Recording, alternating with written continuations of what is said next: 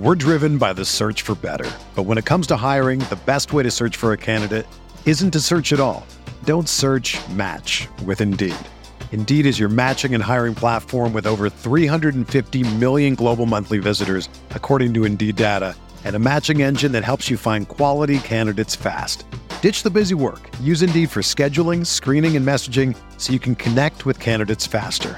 Leveraging over 140 million qualifications and preferences every day, Indeed's matching engine is constantly learning from your preferences, so the more you use Indeed, the better it gets. Join more than 3.5 million businesses worldwide that use Indeed to hire great talent fast. And listeners of this show will get a $75 sponsored job credit to get your jobs more visibility at Indeed.com/Blue Wire. Just go to Indeed.com/Blue Wire right now and support our show by saying that you heard about Indeed on this podcast. That's Indeed.com/Blue Wire. Terms and conditions apply. Need to hire? You need Indeed. Trying not to score and everything. We got about 30 threes or something. Yeah, I mean, we kind of felt that. We kind of feed off that energy. This place is amazing. Like I really love Duke, and I love the atmosphere I'm in here. Mark Williams, beast mode.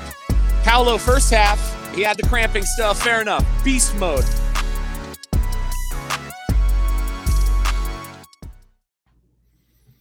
Welcome back, everybody.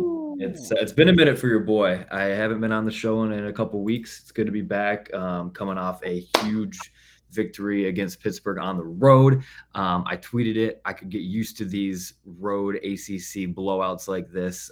You don't get them very often lately, it seems like, which isn't a testament to anybody. It's just, it is what it is. Road games are tough to win in college basketball. So Duke wins 75-53 after a dominating start to the first half.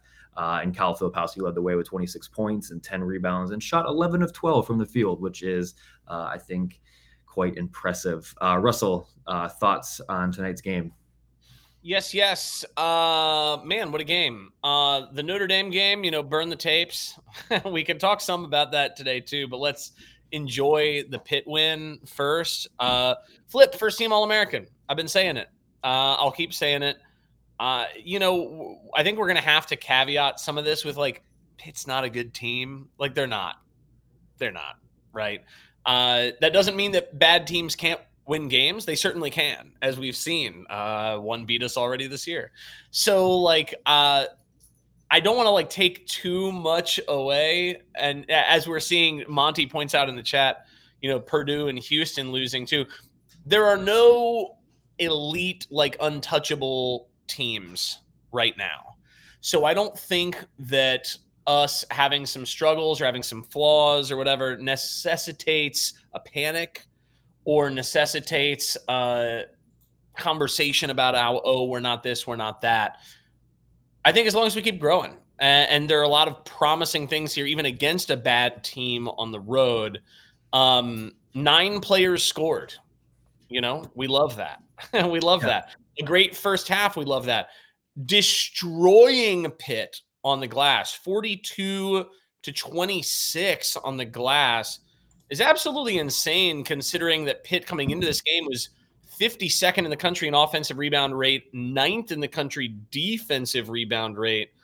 I mean, they got 15 defensive rebounds to our 13 offensive rebounds. What? That's pretty great. The shooting was obviously great. A little anomalous. I mean, it kind of evened out in the second half. We're never going to shoot 57% for a half again. I mean, I know we've done it. We did it in the second half of that other game. We can't count on that, right? But I didn't think, despite the really good three-point shooting, that we were three-point reliant. We were still getting inside. We were moving the ball really well. And then the switching on defense, which people are talking about, we're not going to be able to do that all the time, I don't think. I think people are going to watch this game and be like, we should be switching instead of playing drop. Well, we can switch against teams like this that are bad and their big man does not play in the post. Yeah, it makes total sense to switch for this. But then when we play against UNC, I don't think switching is going to make a lot of sense in that game. No. I mean, depending on what Baycott wants to do, I guess. I don't know. I'm pretty. It was my guy in the chat saying "chit and chat Holmgren." That's pretty good. Yeah, that's a good one. I'll give him that. I said That's Chet homeless. I thought that was. I don't think I made that up. I read that somewhere, but I do like it and I'll feel it. Yeah. So many promising things, and after a Notre Dame game that was really discouraging, I think having a game like this that's really encouraging afterwards. I was actually going to tweet before the game, but I didn't want to jinx it. I wouldn't be surprised if we were looking ahead a little bit to this game, because Pitt just analytically is a lot better. They've played a lot better this year than Notre Dame. So it's possible that we just thought we'll roll, breezed in there, and then we were focusing on this, which I think is a little silly because Shrewsbury is a better coach than Capel, unfortunately. But yeah, lots of good stuff. Ryan, I've rambled enough. Let me drink some more of my seltzer. Enjoy it. Yeah, just super impressed. The 3-point shooting in the first half was great. The shot selection was there. There were open shots. There were shots in transition, which was nice. The ball movement was phenomenal. The movement off the ball seemed to be nice. It helps when you're making shots, and that can cover up a lot of things. But I just think all in all, a really good game. The scouting report was awesome. I think somebody said that they're impressed that, yeah, here it is. Most impressed at Duke. Read the scouting report and followed it, which was great. Having Flip play this way is when Duke is at its best. I have no problem with Mark Mitchell having big games. There's nothing against him at all, but Duke doesn't lose many games when Flip plays like this. And so just super excited to see Flip back to where he was. And then the guard play, man. I know people always say guards win in March. And so to see those, 4 guys playing the way they have, especially with Proctor coming off the bench, it's super promising. And we're not beating great teams right now, but we're beating teams that we should, and doing it, at least tonight, the way we should be. And now we have a few games, Georgia Tech at home, Pittsburgh at home, and Louisville, I think on the road. Yes, on the road, and then Clemson at home. So 3 more games in a row. We're on a 7-game winning streak right now. There's no reason that streak should not be 10 going into that Clemson game, which will be a big one. So yeah, just super happy about it overall. And hopefully we can continue this, getting a little bit revenge against Georgia Tech this weekend. And, the guards didn't even do much on the scoring front, really. I mean, 32 points between those 4 guys. I mean, I don't want to turn up my nose at that. That's pretty good. Very efficient, though, for the most part. I mean, 12 for 30 is the shooting from them. I'm not thumbing my nose at it, but it's not like. Oh, Proctor went 1 for 6, so I guess that's And Roach was 3 for 9. It was kind of an off shooting night for him.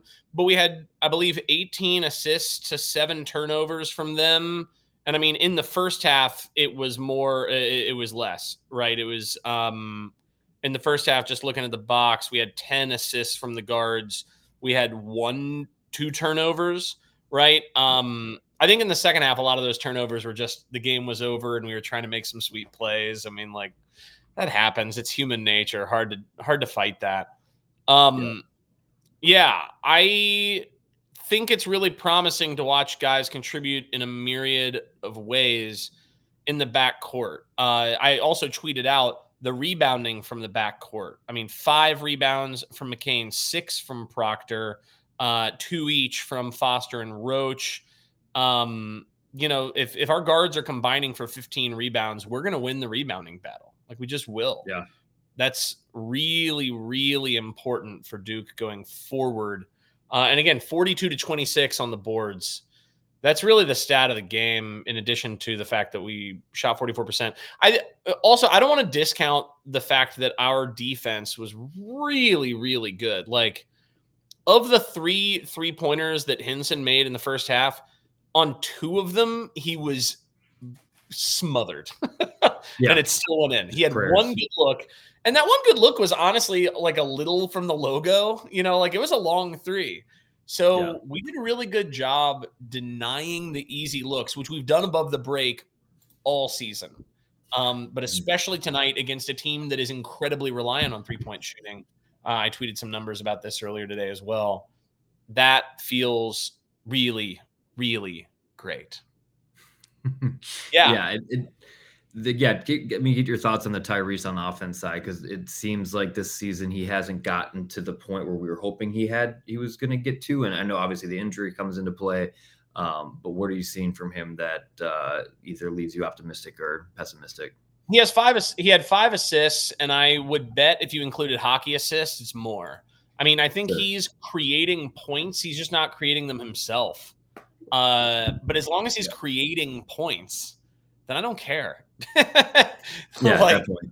He does. And I also didn't think coming into the season that he needed to be scoring that many points. What we needed from him is the great defense and the creation. And I think he has done both of those things pretty consistently. So I know people are mad that he's not going off for like 16 and 18 and whatever. Like, you know what, guys? It might just be the sort of thing where he might need another summer of shooting the ball before it starts falling consistently. That's okay. Because at the end of the day, when you count up, if you're including points that you are creating, I wouldn't be surprised if he's in the top 3 on the team. He's really, really good at that. So I don't mind that. I liked seeing Foster doing some creating today. Promising. It's not really something that's been his strength so far this season. So that did look pretty nice. I know a lot of it was after the game was over, but still pretty cool. 7 assists is nothing to shake your head at, though, when it comes to a freshman on the road. Doesn't really matter where the and you know what? 7 assists, 2 turnovers isn't bad. I stand corrected. He got 4 of them in the first half. So, that's still great. It might have still been when the game was over in the first half, but like, sure. Because sometimes he's been a little scoring minded. It's nice to see him getting people involved. I think that's great. And then McCain just did what he did. Roach, off game from him, but I thought he played really good defense, really important. Freshman guards also played good defense. My man Jalen Blake's an absolute menace out there. And then we got some good minutes from Ryan Young, positive minutes from Ryan Young. I thought this was a good game for him. 2 blocks from him. We like seeing that. 6 points, 5 rebounds in 15 minutes. That's about right. Especially when Mark Mitchell got into foul trouble, getting a lot more minutes from Ryan that were valuable was good. Off night from Mark, but he's been beasting, so it doesn't matter. And then Sean Stewart, right? I mean, some really nice minutes from Sean Stewart at the end. He got at least 1 block. Did he get 2? Just 1. I thought he got 2. Whatever. 3 offensive rebounds. I mean, 4 points, 4 rebounds, and a block and a steal in 8 minutes. I mean, play the guy. Yeah, right. You don't have to play much. Right? Play him, pull flip if there's a stoppage at the 13-minute mark and play him until the under 12, right? Play him a minute here, a minute there, and some relief. Get him some experience. I think the more he gets that experience, better off we're going to be in the long run. He looked really efficient tonight. And Pitt left its starters in for a while. I mean, Holmgren and Bub were really stat padding in a serious way down the stretch of that game. So yeah, absolutely. Thank you, Zion. I changed the ticker. Completely forgot about that. This is amateur hour without you here, Zion. You get what you get. All right. We're just gonna have a fun time. I finally changed it. And after I read your comment, it took me like 60 seconds to figure it out. So also like the Zion's too sleepy to join the podcast. He's not too sleepy to come in here and tell you to change the ticker. That's pretty good. I like that. Yeah, exactly. But yeah, I was actually very surprised when I had the tweet ready to send. Flip was in the game with 5.5 minutes to go. We were up by 20. The game was over. I was a little shocked by that. I get it from the side of you want to keep these guys playing hot. You want to keep it going, try to figure stuff out, work on things. But like, man, you're up by this much. Their confidence isn't going to get any higher than it was. Like, an injury here would be devastating.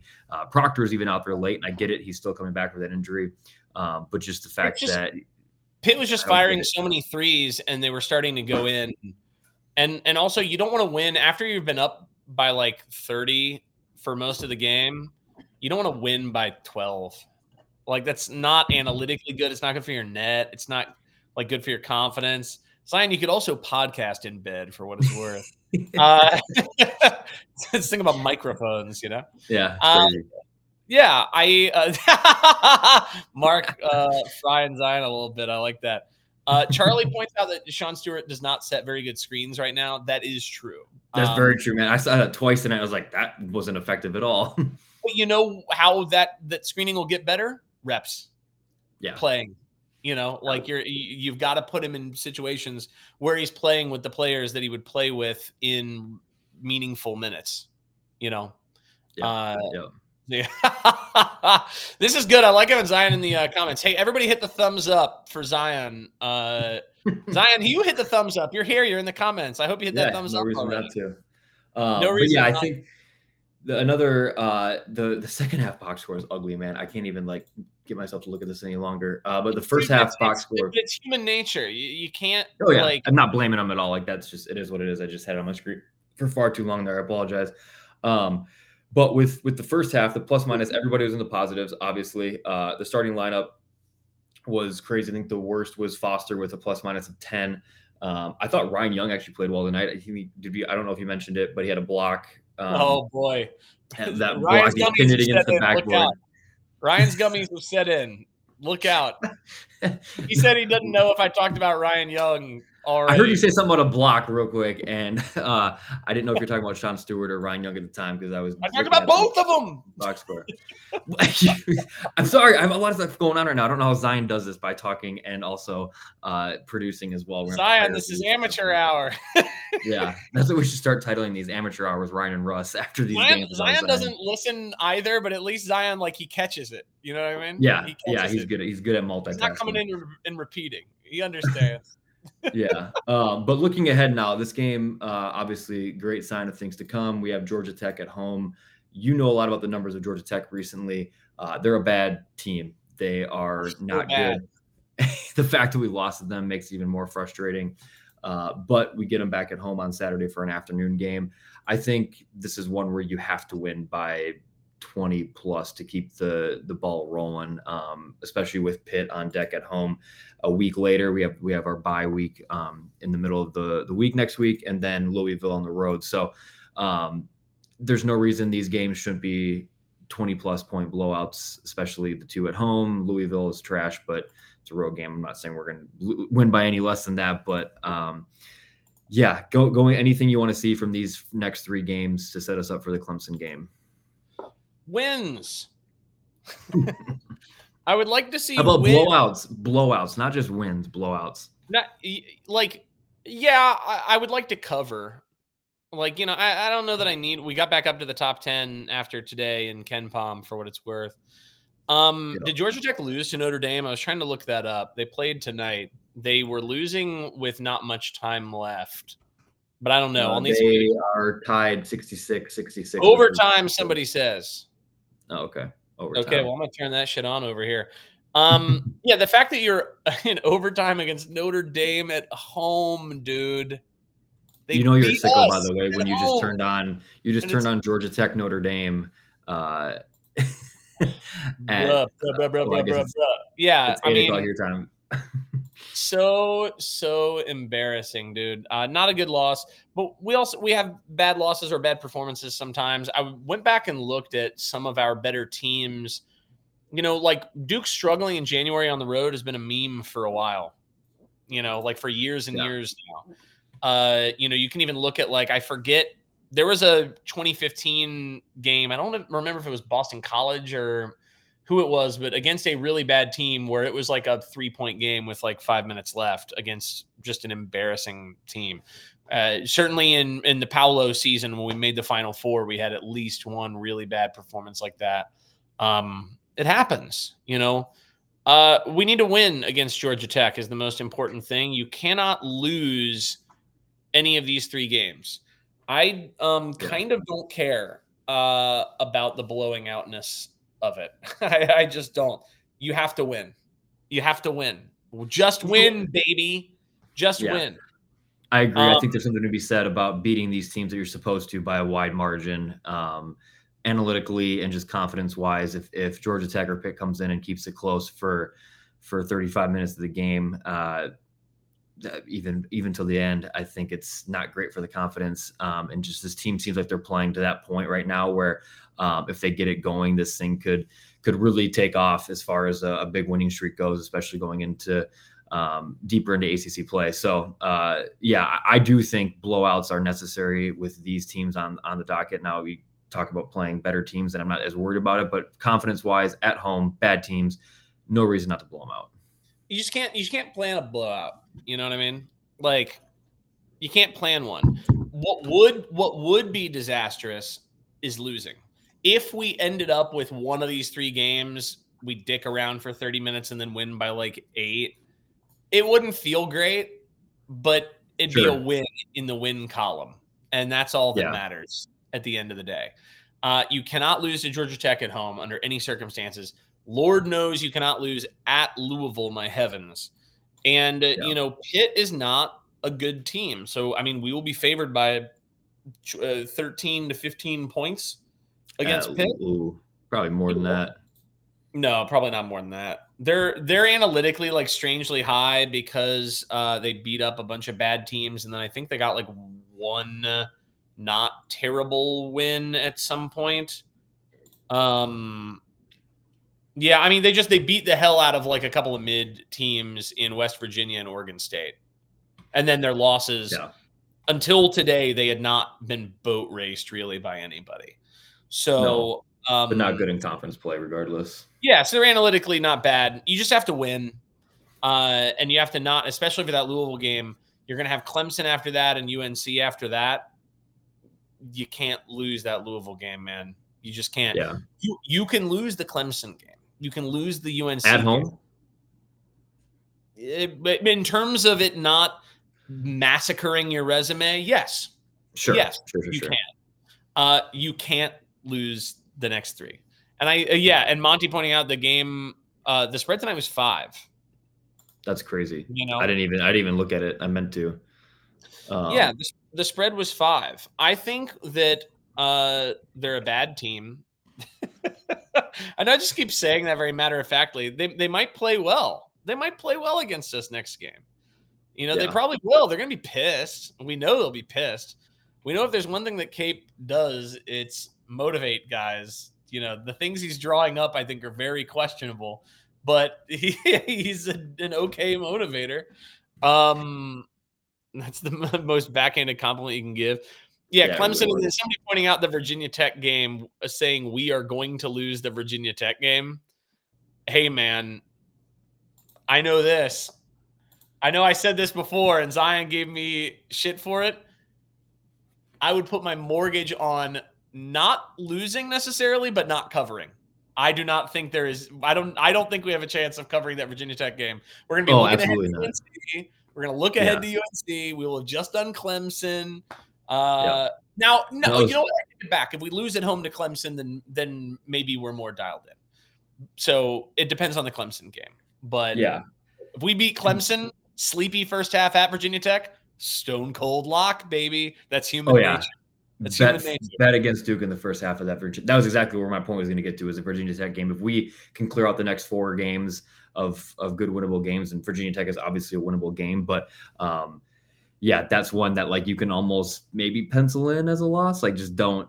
And if they somehow win that game, that's why I said it. That's why I said it, Zion. That's why I said the mortgage line. I want us to cover. I'm going to use it as a reverse jinx. I'm going to use it as a reverse jinx every time. If Mark is accurate, go ahead. Am I? I was trying to figure out if it's a reverse jinx. I think it's a reverse jinx. Yeah. No, you're just trying to get your. I'm jinxing my own thing by saying it. Whatever. The seltzer's kicking in. The point is, it's our most likely. Mark is right, and I do think we've lost like 4 of the last 5 at Virginia Tech, or 3 of the last 5, 4 of the last 6. We've lost a lot at them recently, which sucks. Yeah. And it's a tough place to play. Somebody brought up, when was the last time we went undefeated in January?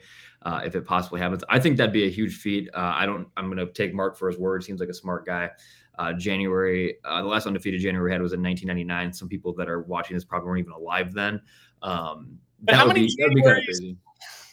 Mark, how many Januaries have we not played a single good team during?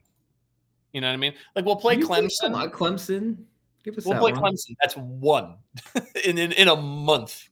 You know what I mean? Undefeated January in the ACC. I agree. I'm not sleeping on it. It would be great. But when I was looking back through to see how many times we've lost to not very good teams in January, once you get past a certain year, there aren't bad teams in the conference, right? Yeah, Like, yeah, so good point. then you can't lose a game to a bad team because they're all good. And now in the ACC, that is not the case. So, No. No. yeah, Virginia Tech is going to come out with their plumbers and firemen, and they're going to make 12 3-pointers, and it's gonna be an annoying ass game to watch. There's no question. Yeah, what would be really cool in that game is to not see anything concerning with the freshmen like that. That's a game where like when you're loaded up with freshmen, you worry about the looking ahead thing. You worry about it regardless, but like with McCain and Foster and just seeing how they respond to that moment, especially that bad or that big of a road environment. I think one of the announcers tonight said that's the loudest stadium he's ever been in is in Blacksburg. Yeah, I think he said something along those lines. He said he has never been to a Duke UNC game in Cameron, but he said it's even louder than Cameron when he's been there. So it is what it is. Shots fired, but yeah, it's just always a tough place to play. It's not aesthetically pleasing to watch on TV because Duke never plays well, anyways. But I think if this team can go undefeated in January, then we have the at UNC on the 3rd of February. After that, it's a bunch more winnable games because the ACC sucks. And like our hardest game would come middle of February at Florida State. And I believe did they just play? No, they're still 3-1 in the conference. Right. So Castle's on Duke shows up. I think that you're looking at it differently than I'm looking at it. When you're looking at the ACC and being like, well, there's not really there's not really like good wins or good teams we're going to be playing there. So, then our next game against a good team is over here. Yeah, but that also means there's a lot of landmines. That means there's way more landmines. And this team is still young. Like when you were talking about the freshmen looking ahead, how about the sophomores looking ahead? Like, they've not played that many road games. They have not played that many points in a schedule where the UNC game is the next game. Like, I don't think it's a coincidence that in the Notre Dame game, Jeremy Roach in the first half was like by miles and miles the best player and felt like the player that was most like up for the game. The second half, Mark started turning on, players started to figure out a little more. But, I don't think it's a coincidence that in that spot with a game at Pitt coming up next and Notre Dame had not been good, that maybe the rest of the team, sophomores included, were sleeping a little bit at the beginning. And Jeremy Roach was like, give me the rock. It definitely would be the most surprising thing. They also didn't play in Blacksburg last year. Looking at the schedule, they played them at home in like December. So I think that's a game. It's a scary game. It's a game where it's like you might as well pencil it in as a loss. It's not going to be a bad loss. Not going to destroy a resume. But if you can steal a win there, and then you go to UNC and anything happens, man, just got to show up, and you never know what's going to happen. That game, very excited to see how both coaches go after that, and specifically the Baycott and Flip thing. But we're not going to do a whole preview about that right now. Not yet. Hit the thumbs up in the YouTube, everybody. Hit the thumbs up. Yes, please do that. Okay, we didn't prep at all for this, but my only other question for you was going to be about Tyrese Proctor in the starting lineup. I know we talked a little bit about Proctor and his offensive struggles lately, which we're not super concerned with as long as he's distributing. Shooting struggles. Let's be clear. Sorry, not offensive. Yeah, you're right. Shooting struggles and scoring struggles. We're not too concerned about that. Do you think the coaching staff should put him back into the starting lineup at any point in the next 2 or 3 games? If we look bad, I mean, you can't do it now. We look bad against Notre Dame. We look bad for 32 minutes against Syracuse. You know what? If Proctor had not looked so bad against Notre Dame, I think they would have made that change. And the Notre Dame game, again, like to bring it up, I know it was alarming, but I think I tweeted this. When Flip and Proctor, your two best NBA recruit kind of guys, draft guys, when they both play by far their worst game of the season, I mean, I'd have to look back to freshman year to say if it's the worst game of their career, but like they weren't very good and we still won, so you take it. I don't think they can make a change unless the team looks bad. And I do think that the fact that Foster is a better shooter this season than Proctor It's so funny. We were talking about this, like, should McCain or Foster start thing coming into the season. And my stance on it was, you want the guy who can space the floor. So I was voting for McCain. I was like, you need spacing around Flip. You need spacing around Mark. You got to have it. Now, with Foster shooting about 38% from three, McCain obviously shooting lights out, Proctor only shooting 32% from three. Yeah. I just don't think the gap is wide enough to make a change right now. Maybe later. Later. I still think he's our best creator. He needs to be playing a good amount of minutes, which he currently is. But yeah, I wouldn't make that change we just almost doubled up Pitt until we took our foot off the gas. So yeah, I think with these teams of lesser capabilities, I'm not as worried about it. It's when we do get into the games against Carolina, these bigger games, Clemson, I would consider a bigger game as well as a top 25 matchup. It's just, I have more comfort, or have a lot more confidence in Proctor running the show, and rather than coming off the bench. I think I'd rather have Foster coming off the bench in those games. That's not a knock on Foster. It's just the experience at that point when it comes to these bigger games. I don't think you would be kicking yourself after the game if you lost, if Proctor started and didn't play well. I think it's a smart move as far as just confidence while out there. The experience level and his ability to facilitate and run the offense is huge. And in those big games, we've seen it a few times earlier in the season. It can just be too big for freshmen, and just having that ball security as well from Proctor, I think, is good to have back. So I'm not looking for him to come back by the next two games. I think maybe at Virginia Tech is kind of the game if he plays well in these next few games and shows that he's back, I think you kind of try to sneak him in against maybe Virginia Tech one game before UNC, and then kind of have him back in fully starting by UNC. That'd be my goal and hope. It's not a shot against Foster. I like Proctor a lot and think he's better off starting than coming off the bench. Yeah, I mean, again, if Foster's playing this well and all four of them are playing well, then like it doesn't matter. Like, we can do whatever and it'll be fine.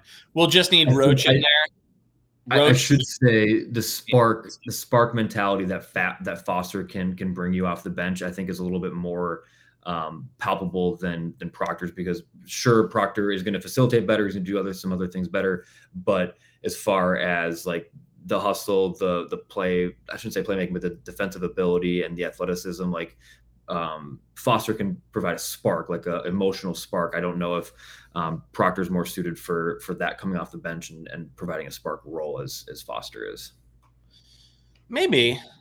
I don't know. I think I agree. You can disagree. I'm fine with it. No, I think I agree in theory. Yeah, Georgia Tech is absolutely a Q3 loss. Lock City, dude. I knew it was a lock for a while. Really, we just need them to not be a Q4 lock. because the wheels can fall off of them motherfuckers real fast. Yeah, I don't know what I think about the Foster versus Proctor thing right now. I think they just need to play. I think that role. I mean, didn't he come off the bench like 2 minutes in or something? Like, didn't I missed the first couple of minutes because I couldn't get ESPN. So then, so then who cares who starts? You know, and also winning cures like everything too. You know, I was talking about. No, I wasn't talking about this. I was listening to people talk about this. It's really funny how you start to hear. It was about Jonathan Kuminga. It's like, oh, it's interesting that like he's lost faith now that they're losing. Yeah, you know? Yeah. Like, that's a good point. Winning cures a lot, and they've not really been using him as much as they should for a while. But like, they were winning, so who cares? Now that they're losing, that's enough. You know, exactly. Yeah, and it's definitely not something that like I'm passionate about. Like, we need Proctor back in the starting lineup. It's just like a talking point, and it's something that the coaching staff has to consider going forward. And I would assume Proctor is accepting the role well behind the scenes, but it's also another thing where it's like, is he not happy in that position because he came back as the point guard of the team? He seems fine. I mean, I think he has some things to work on still. I think he's very, very good at certain things. Somebody asked, I thought it was in here. Well, you said, is Proctor stock dropping? Say that 5 times fast, Ryan, right now. Not a chance, dude. Proctor stock dropping. Proctor stock dropping. Proctor stock dropping. Proctor stock dropping. Proctor stock dropping. Let's go. You forgot the is in front of it, so it doesn't count. Whatever. Who cares? So I think you can't teach what Proctor does well. You can't teach it. He just has it. So yes, his stock is dropping in the sense that like he has to shoot the ball well in order to realistically be like a lottery pick or even like a top 20 pick. But if you want to just take the flyer and be like, hey, he was hurt earlier this year. Maybe he would have shot better. We want a guy. You know what I mean? Like, let's go. I still don't expect him back. I've seen people floating that around on Twitter.com, X.com. Nobody calls it. I think I don't buy that. Not yet. He's still too good at passing. He's still too good at defense. He still makes enough free throws to make you think, hey, this is a guy who the shooting should come along. And so it probably will later in the season. It certainly did last year. He might just still be dealing with the injury. If you look at the games before he got hurt, I know he had bad games in the losses, like in the first losses, but like Michigan State, he played great. He played great in, I don't have the numbers in front of me and I don't care to look them up. He was great in a couple of those games. And then I had somebody after the Notre Dame game, oh man, this pissed me off. Somebody messaged me, what's Proctor's worst game this season? It's hard to say because like each of his games is the worst game. Ooh. That was like, but dude, against Syracuse, his second game back from injury, he was 14 points on 5 of 7 shooting, 2 of 4 from 3 with 4 assists, 2 turnovers in 27 minutes. That's a really good game. That's a really good game. Like people are absolutely bugging when it comes to like, he's so bad. But they do the same thing for Flip. Like I think fans in general need to drink a Wink THC seltzer and chill out. Yeah, I mean it's always this guy. I mean it happens to me. I'm a victim of it all the time. Where after a loss, it's the sky's falling and everything needs to change and everyone's got to come back and stay. So you get caught up in a moment. Yeah, absolutely. And I think that somebody made a point. Shane made a good point. Clearly, what do you say first? He said it's pretty clear he's still recovering. Which I don't want to say it's super. Yeah, I definitely think that's a possibility too. And they're still easing him back because what'd you say? Because it was the Syracuse game was the second game back, right? He played against Queens. And Syracuse second game back. So we're not that far past him coming back. He has as many turnovers since he's come back as he had in the whole season before he got hurt. You know, I think that his like handle just looks a little looser, that his passing looks like a little loosey-goosier since he got back. So yeah, he might just be running like a quarter step low right now. And when you're running the point and you're making the sorts of passes and reads and change of pace movements that he's doing, that quarter step is a lot. It makes a big difference. You know, I forget who it was who said the difference between like Chet Holmgren's reach and Victor Wembanyama's reach, that it's something like 4 inches of reach or whatever. But they're like, think about how big when it comes to the game of basketball, like going from here versus like going to here is. Like, how many times do you see outstretched hands? You know what I mean? How many times do you see outstretched hands and the ball like comes here?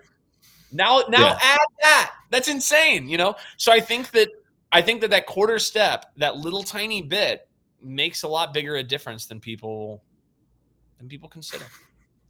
Yeah, I agree. You set yourself up for some jokes there with the 4 inches comment, but we'll move on from that one. Ryan's put your thumbs up in the comments if Ryan's mind is dirty. Oh man, it absolutely is. But yeah, I agree with you though. It is concerning, especially when you have the ball in your hands as much as he does, how much of a difference just a slight being 90%, not 95% makes in effectiveness as well. That's a kind of a concerning stat to have the turnovers be the same as they were before his injury. But still, I hope to see him back in the starting lineup. Otherwise, been going for 40 minutes. We coming off a blowout game. Any final thoughts from you from the team tonight and going forward? I think that We're driven by the search for better. But when it comes to hiring, the best way to search for a candidate isn't to search at all. Don't search, match with Indeed. Indeed is your matching and hiring platform with over 350 million global monthly visitors, according to Indeed data, and a matching engine that helps you find quality candidates fast. Ditch the busy work. Use Indeed for scheduling, screening, and messaging so you can connect with candidates faster. Leveraging over 140 million qualifications and preferences every day, Indeed's matching engine is constantly learning from your preferences, so the more you use Indeed, the better it gets. Join more than 3.5 million businesses worldwide that use Indeed to hire great talent fast. And listeners of this show will get a $75 sponsored job credit to get your jobs more visibility at Indeed.com/Blue Wire. Just go to Indeed.com/Blue Wire right now and support our show by saying that you heard about Indeed on this podcast. That's Indeed.com/Blue Wire. Terms and conditions apply. Need to hire? You need Indeed. Another day is here, and you're ready for it. What to wear? Check. Breakfast, lunch, and dinner? Check. Planning for what's next and how to save for it? That's where Bank of America can help. For your financial to-dos, Bank of America has experts ready to help get you closer to your goals. Get started at one of our local financial centers or 24/7 in our mobile banking app. Find a location near you at bankofamerica.com/talktous. What would you like the power to do? Mobile banking requires downloading the app and is only available for select devices. Message and data rates may apply. Bank of America NA, member FDIC. When you need mealtime inspiration, it's worth shopping Kroger, where you'll find over 30,000 mouth-watering choices that excite your inner foodie. And no matter what tasty choice you make, you'll enjoy our everyday low prices, plus extra ways to save, like digital coupons worth over $600 each week. You can also save up to $1 off per gallon at the pump with fuel points. More savings and more inspiring flavors make shopping Kroger worth it every time. Kroger, fresh for everyone. Fuel restrictions apply. everything is fine. I think that Flip's struggle those two games, he's still a young player. I know people don't want to hear that. He's still a young player. I know he's a returning player. He's going to have a couple of tough games hither and yon. It's going to happen. Proctor, same deal, especially coming back from injury. And as Zion's pointed out on the show before, Flip didn't have a summer. He had no summer to work at all. Yep. So, you know, that's really tough. And Flip is still having a first-team All-American season this year. His rim protection is fine. I think people are blowing that way out of proportion. The number of people who insist that Flip is a 4 blows my mind. Yeah, I don't get that. I don't think he's a 4 on either side of the floor. Just because you can shoot threes doesn't make you a 4. You can be a 5 and shoot threes, but we've seen him do those the handle move, to try and shake and bake, they're trying to do some shit with the handles, which in the NBA, that's what 4s have to do. 4s have to Kevin Durant that shit. And Flip at the next level, I think is a 5. And I think he's played very well and acquitted himself very well at the 5 here so far this season. Proctor, same deal. Preseason expectations, throw him out the window. He's creating. He's defending. He's doing the things we asked. Jeremy Roach having way better a season than even people who were sunny about what his statistical output would be this season would think. I mean, Roach flat out proved me wrong. I admit when I'm wrong, but I was the one that said maybe you don't start Jeremy this year to start the year, and I gave my apology already. But he is also and I know this is dependent on opponent to some extent due to his size. He is defending better this year.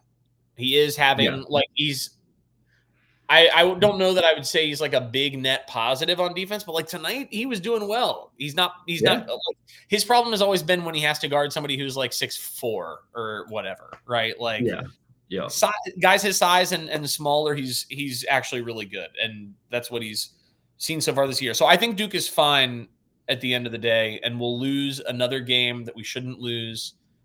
And that's okay. It just has to be against not Louisville. and preferably not at home. Those are the two requirements. What is Lisa's stat here? Flip is the third Duke player in 25 seasons to have a 25-point double-double on 90% field goal percentage. I wonder who the other two are. Lisa, I was gonna guess Zion. Well, Zion's the obvious one. I don't know that I would have gone Boozer. I don't know that I would have thought it was him. I would have thought it was Sheldon, maybe. Yeah, 25 years that limits you. Got to be a big. I'm trying to like Duke men's basketball stats tweet that, or where'd you get that? The answer is in the chat, and also I did say it out loud already. I heard you say. I heard both. Oh, I thought Ryan, you were talking about. No. I thought you were talking about other people in the comments said that, not Lisa gave you the answers. So Ryan took that gummy, ripped it in half, and put it right in his ears. He didn't ingest it the normal way. You know what I mean? So in case anybody was wondering, it was Zion and Boozer who were the other two to have a 25-point double-double on 90% field goal percentage in the last 25 seasons. So good job, Lisa. Thank you for providing that. Ryan, what comments do you have?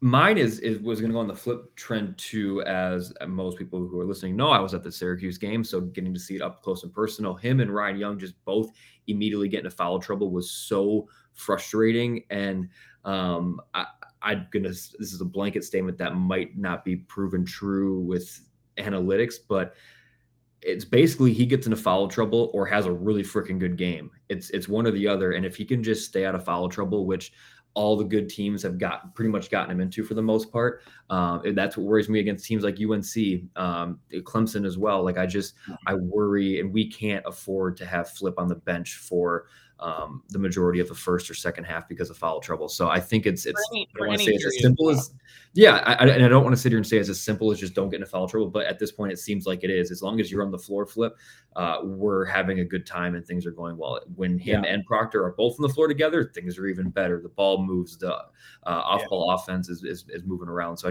I think it's almost that simple. Stay out of foul trouble, and this team's ceiling is incredibly high. And Duke needs to. I saw again another couple of comments about Sean Stewart in the chat back there somewhere. Duke does need to figure out what they're going to do in terms of minutes without Flip. I know that Ryan Young had some good minutes today, and I think that's really our only our only course right now. But like, we got to give Sean Stewart some stuff. Chris, no, Chris, no, don't say you too, Ryan. For the listeners, Chris commented Russ the star of the show, and he was right. And then he said you too, Ryan, and now he's wrong. Nice. Zion's texting us angrily that Ryan messed up some stuff again. We love it. Whatever. Guys, come over to YouTube and hit the thumbs up. So I think that we need to come up with a plan for when Flip is out. We've talked about it already. I think playing Sean Stewart is a good way to sneak 4 minutes.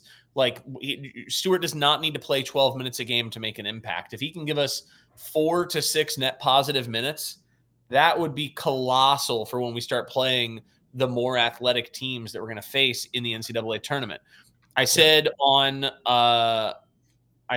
maybe here, either this or on Twitter, when you look in your crystal ball and you're wondering, well, how does Duke lose in the tournament this year?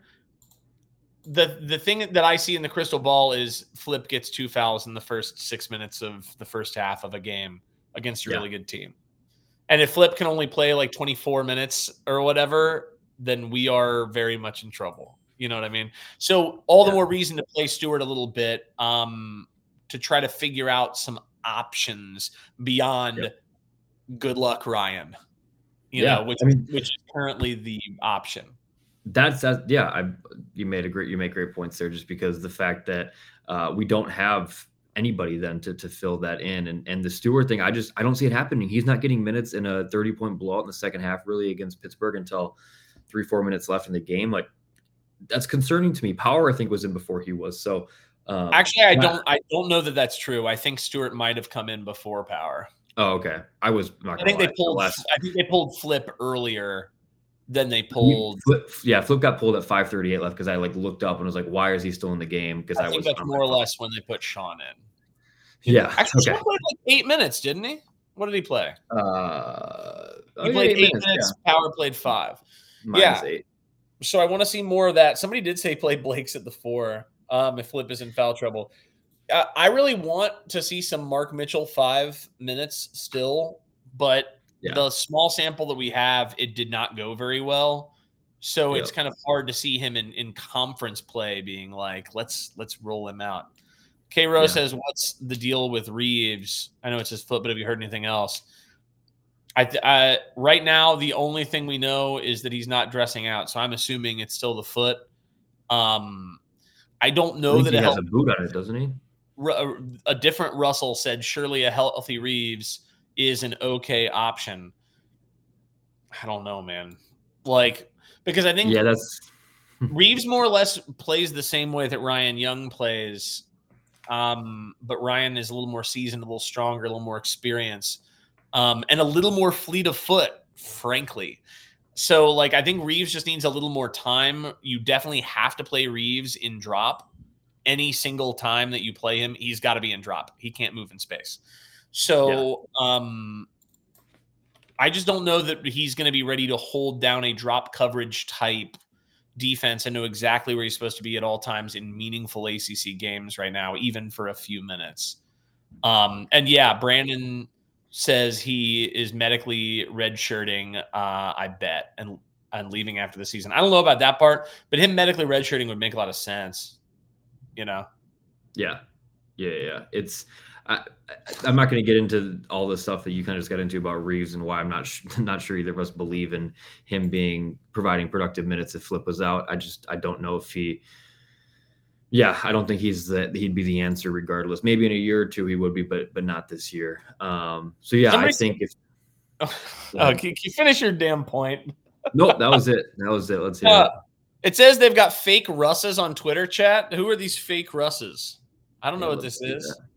Shoot Russ a DM. He loves getting DMs. Yeah, shoot me a DM that somebody is flattering me enough to be a fake me. And then a couple of people also asked in here what to expect, in terms of who we should expect back. I think a lot of that is way up in the air. I think it's so up in the air. I think it's up in the air in terms of who would leave to go pro. I think it's up in the air in terms of who would explore alternate NIL options. I think in terms of who we might look at on the transfer market, it's very up in the air, depending on a lot of those things. I think it's all very up in the air. So we'll just see. Hopefully we play so well that we make a Final Four or a championship or what have you. And in that scenario, we probably do lose a bit more, but then we also have made the Final Four or won a title or whatever. So I'd be okay with that. That is a question that normally in January I'm pretty we're normally able to answer or give with 75% accuracy. And right now, I've never felt less confident in giving an answer to that question from the amount of people we have coming in. Maybe a couple more possibly coming in before next season that haven't committed yet. You never know there. And then you have transfers. Then you just have, I don't know. It's either way, it's going to be an overhaul of some sort. Just because of the sheer amount of people we have coming in. But right now, it's weird to be this, have this little confidence in who's coming back next year. Yeah. It's either that or we lose, it's either we lose guys or here, or we lose somebody. There's no way to stack bodies. Scholarship wise, you really even can't A, scholarship wise, and B, realistically ego wise. A lot of the guys have aspirations of being professional basketball players at some point. And Shire's never really playing more than 8 guys. So, he hasn't shown that propensity yet. So, there's no way we're going to – I mean, don't get me wrong. If we keep all these guys and we actually ran a 10-man rotation, I would be over the moon. I just don't see it happening. K-Ro says we haven't recruited a point guard for 2024. I would bet decent money that unless we really clean up in the tournament this year, that we would have at least one of McCain or Foster back. I think bare minimum that feels very likely. Yeah, I think for me, I'm looking at it. I would be surprised and disappointed if we did not return 2 out of the 4 guards that are getting playing time right now. I take that back. You can include Blake's in there, I'd say. I think we return 2 to 3 of them back. I'm pretty confident in that.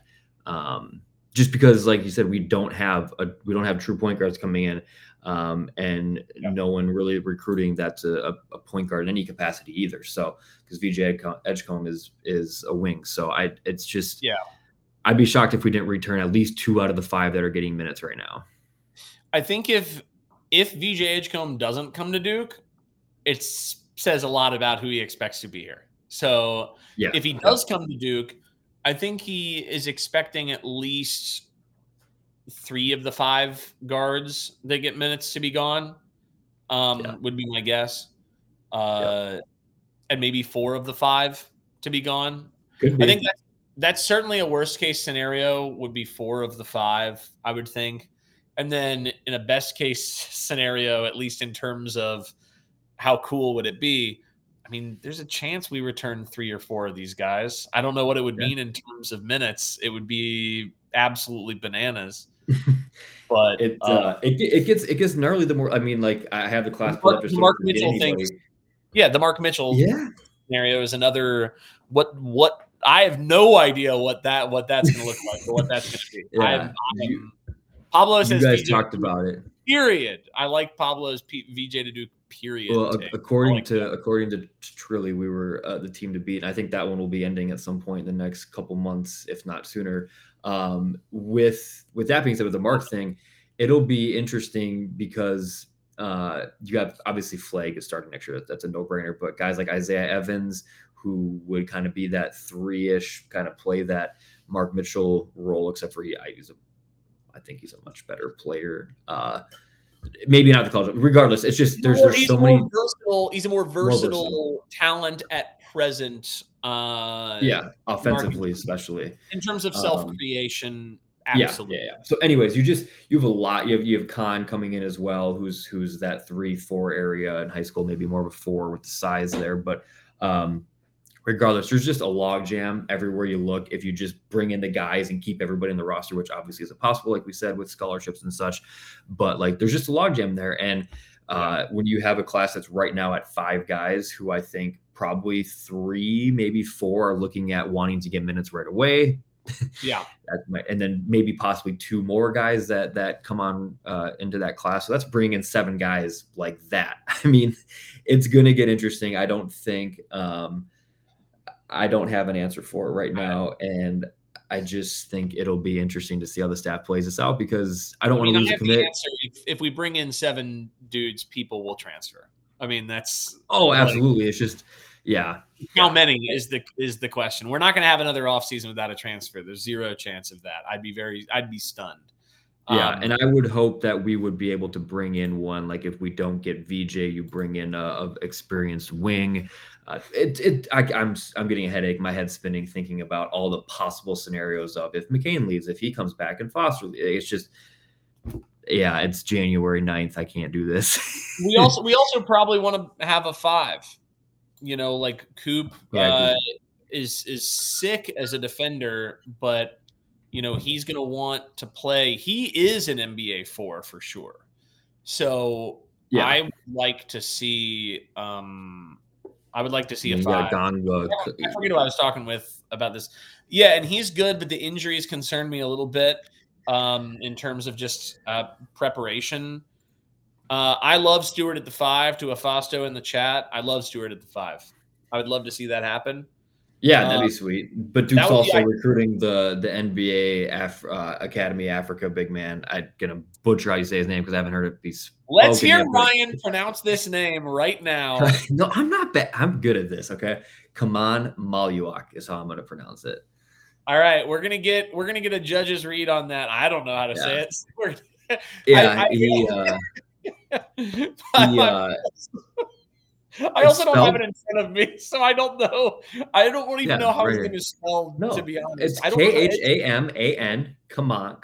Come on. I doubt it's common. It's probably come on, and then Maluach. Come on with the segment already, Jesus. Maluach. I think. Oh, Mark, screw you. I think I nailed it. Anyways, they're recruiting him so that I don't think Duke right now believes that Sean Stewart's their starting five next season. It doesn't seem that way, at least.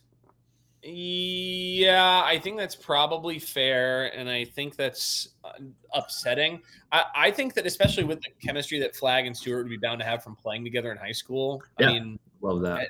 I kind of think you have to give them at least a good amount of run. But we're going to run into the same problem we ran into this year where Theo Johns don't grow on trees. Like guys who can come in and give you that level of play right away and will accept 20 minutes a game, very limited. Very limited number of players anywhere that would do that. Jamie Shaw is in the chat, giving some positional breakdown stuff. Very interesting. Put that up. We hadn't even brought up Harris, who's awesome. It is common. I think Jamie fried you. Jamie, you got fried. Technically, I butchered it. He butchered it. But Jamie's got to admit, for the first time ever saying that name out loud, that it made sense. Some of those positional things are interesting. I think that some of those positional things I might be more inclined to agree in terms of like their pro, where they play as a pro, than versus where they would probably play as at Duke. Yeah. Although then again, if Mark Mitchell comes back, Cooper at the 3, like Cooper and Mark as like 3-4, 3-4 guys. Yeah. It'd be a big fucking team. Oh my God. Spacing would be a little interesting there if you have them 3 and then 5. Yeah, that would be completely insane. But yeah, and somebody said, do I think Proctor might come back? I mean, no, but I don't think the number is 0%. He's young. I think give that more than 0%. Yeah. I think with Proctor, his age is in our favor. Yeah, thank you, Jamie. I gave it my best shot, man. After Gumby was even harder. No, put the pressure on, Jamie. Yeah, I think that Proctor has lost some NBA draft stock, but I also think he's got another 2 to 3 months to win a lot of it back. Yeah. He is still young. And I think it'll just depend to some extent on now that he'll have 2 years under his belt. I do often think that the guys who've played 2 years might seriously consider, well, unless I am a lottery pick, let me get my degree, because I can probably, if I take some summer classes, get my degree in 3 years. We've had a lot of Duke players do this. Yeah. It's not impossible. It's not 0%.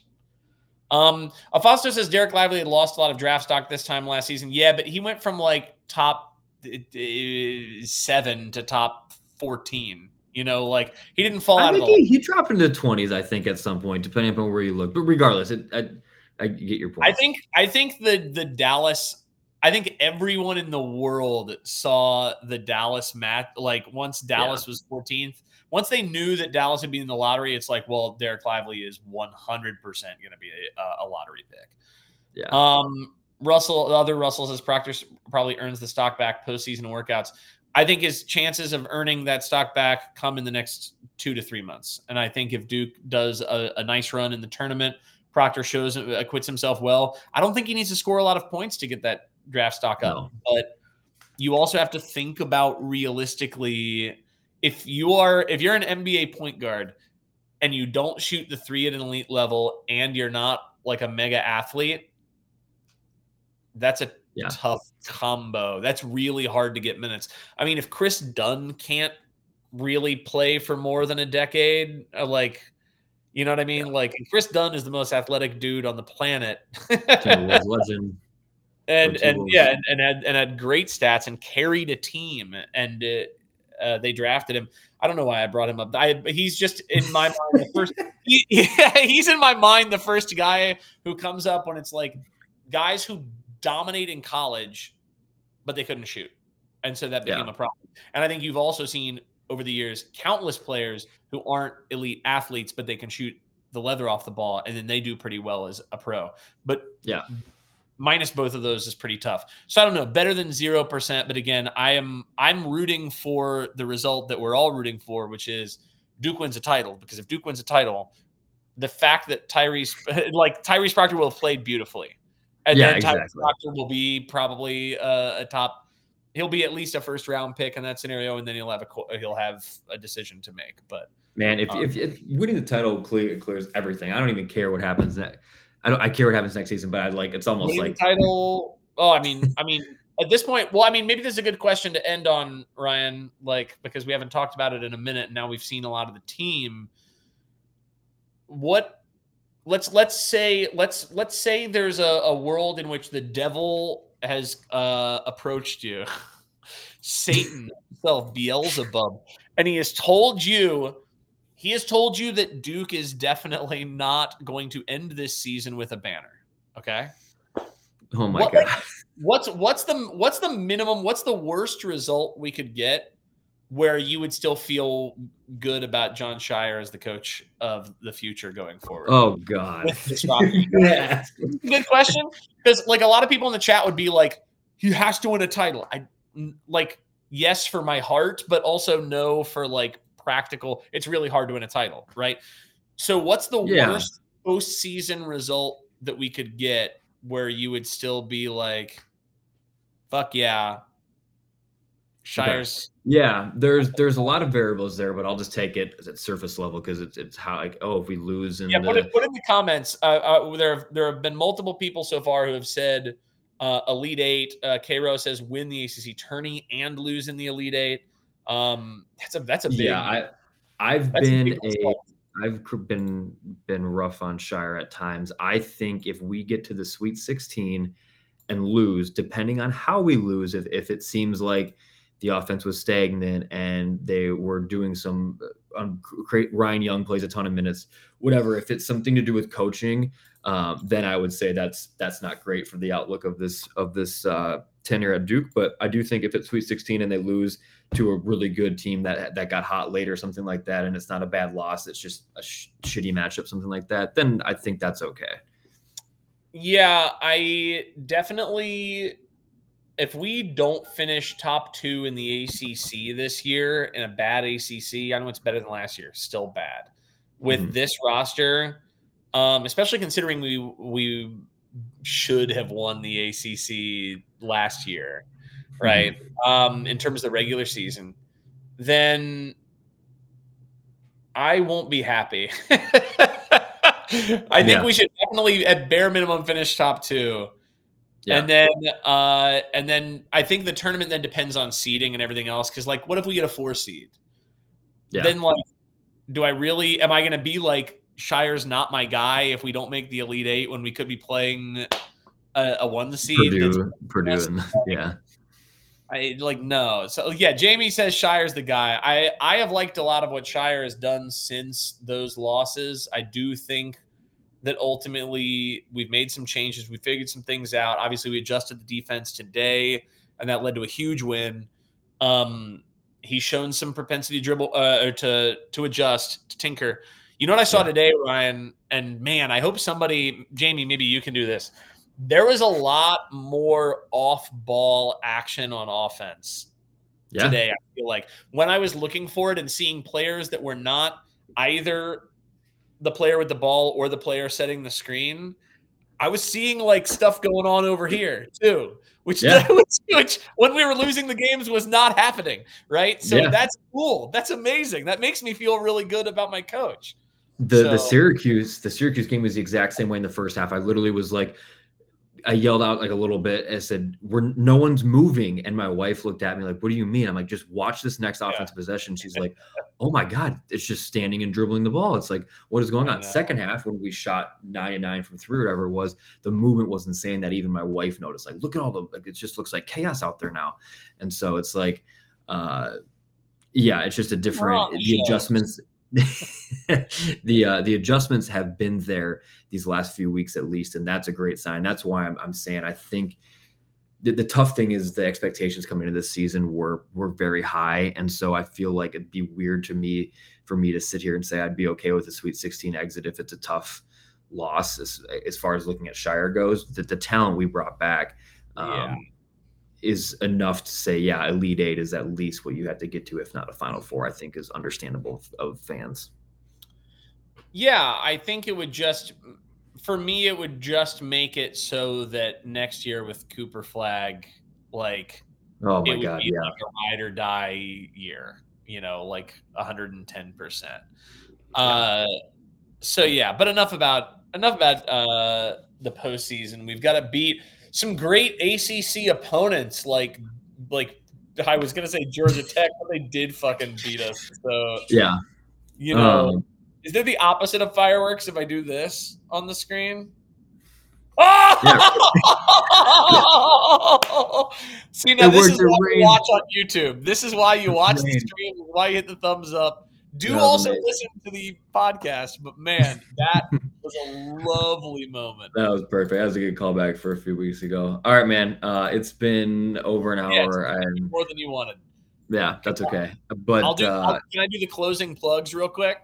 You go ahead, man. Do it. Yeah, so Duke NBA, the Duke Nation, and Duke Better on Twitter. Also Crazy Cast, CRAZIE Cast on Twitter. Guys, go to Apple Podcasts, even if you're in here right now, especially if you're in here right now and you're still listening. Once this podcast is posted, it'll be posted by tomorrow morning. Go to your Apple Podcasts, download the episode, and listen to it. Like we are loving the numbers we are getting on these streams, but because so many of you are tuning in here, I feel like our podcast numbers should be should pop a little more, considering how lively and wonderful our chat section is. So I want to encourage people to also go get the Apple Podcast. We are going to be dropping soon, maybe in the next week or two, depending on Zion's schedule. We're going to do a non-live show that you can only listen to on Apple Podcasts and Spotify. So please go give us a subscribe. Please go download it, send it to your friends, so on and so forth. And then obviously when you're at the YouTube feed, please hit the thumbs up. Again, please share it on Twitter. Get people to click, get people to watch. Juice these numbers, baby. Make Field of 68 say, whoa, you had me at hello. Lifetime contract. Make him say lifetime contract. Lifetime contract, yeah. Tweet at Rob Dalster and at Jeff Goodman and say Ryan and Russell need lifetime contracts and Zion needs a provisional year-by-year contract. I love it. All right, man. Any more plugs? Stay awake. Yeah, true that. Any more plugs? We good? I think we're good, man. Yeah, we're real good. All right. We're real good, baby.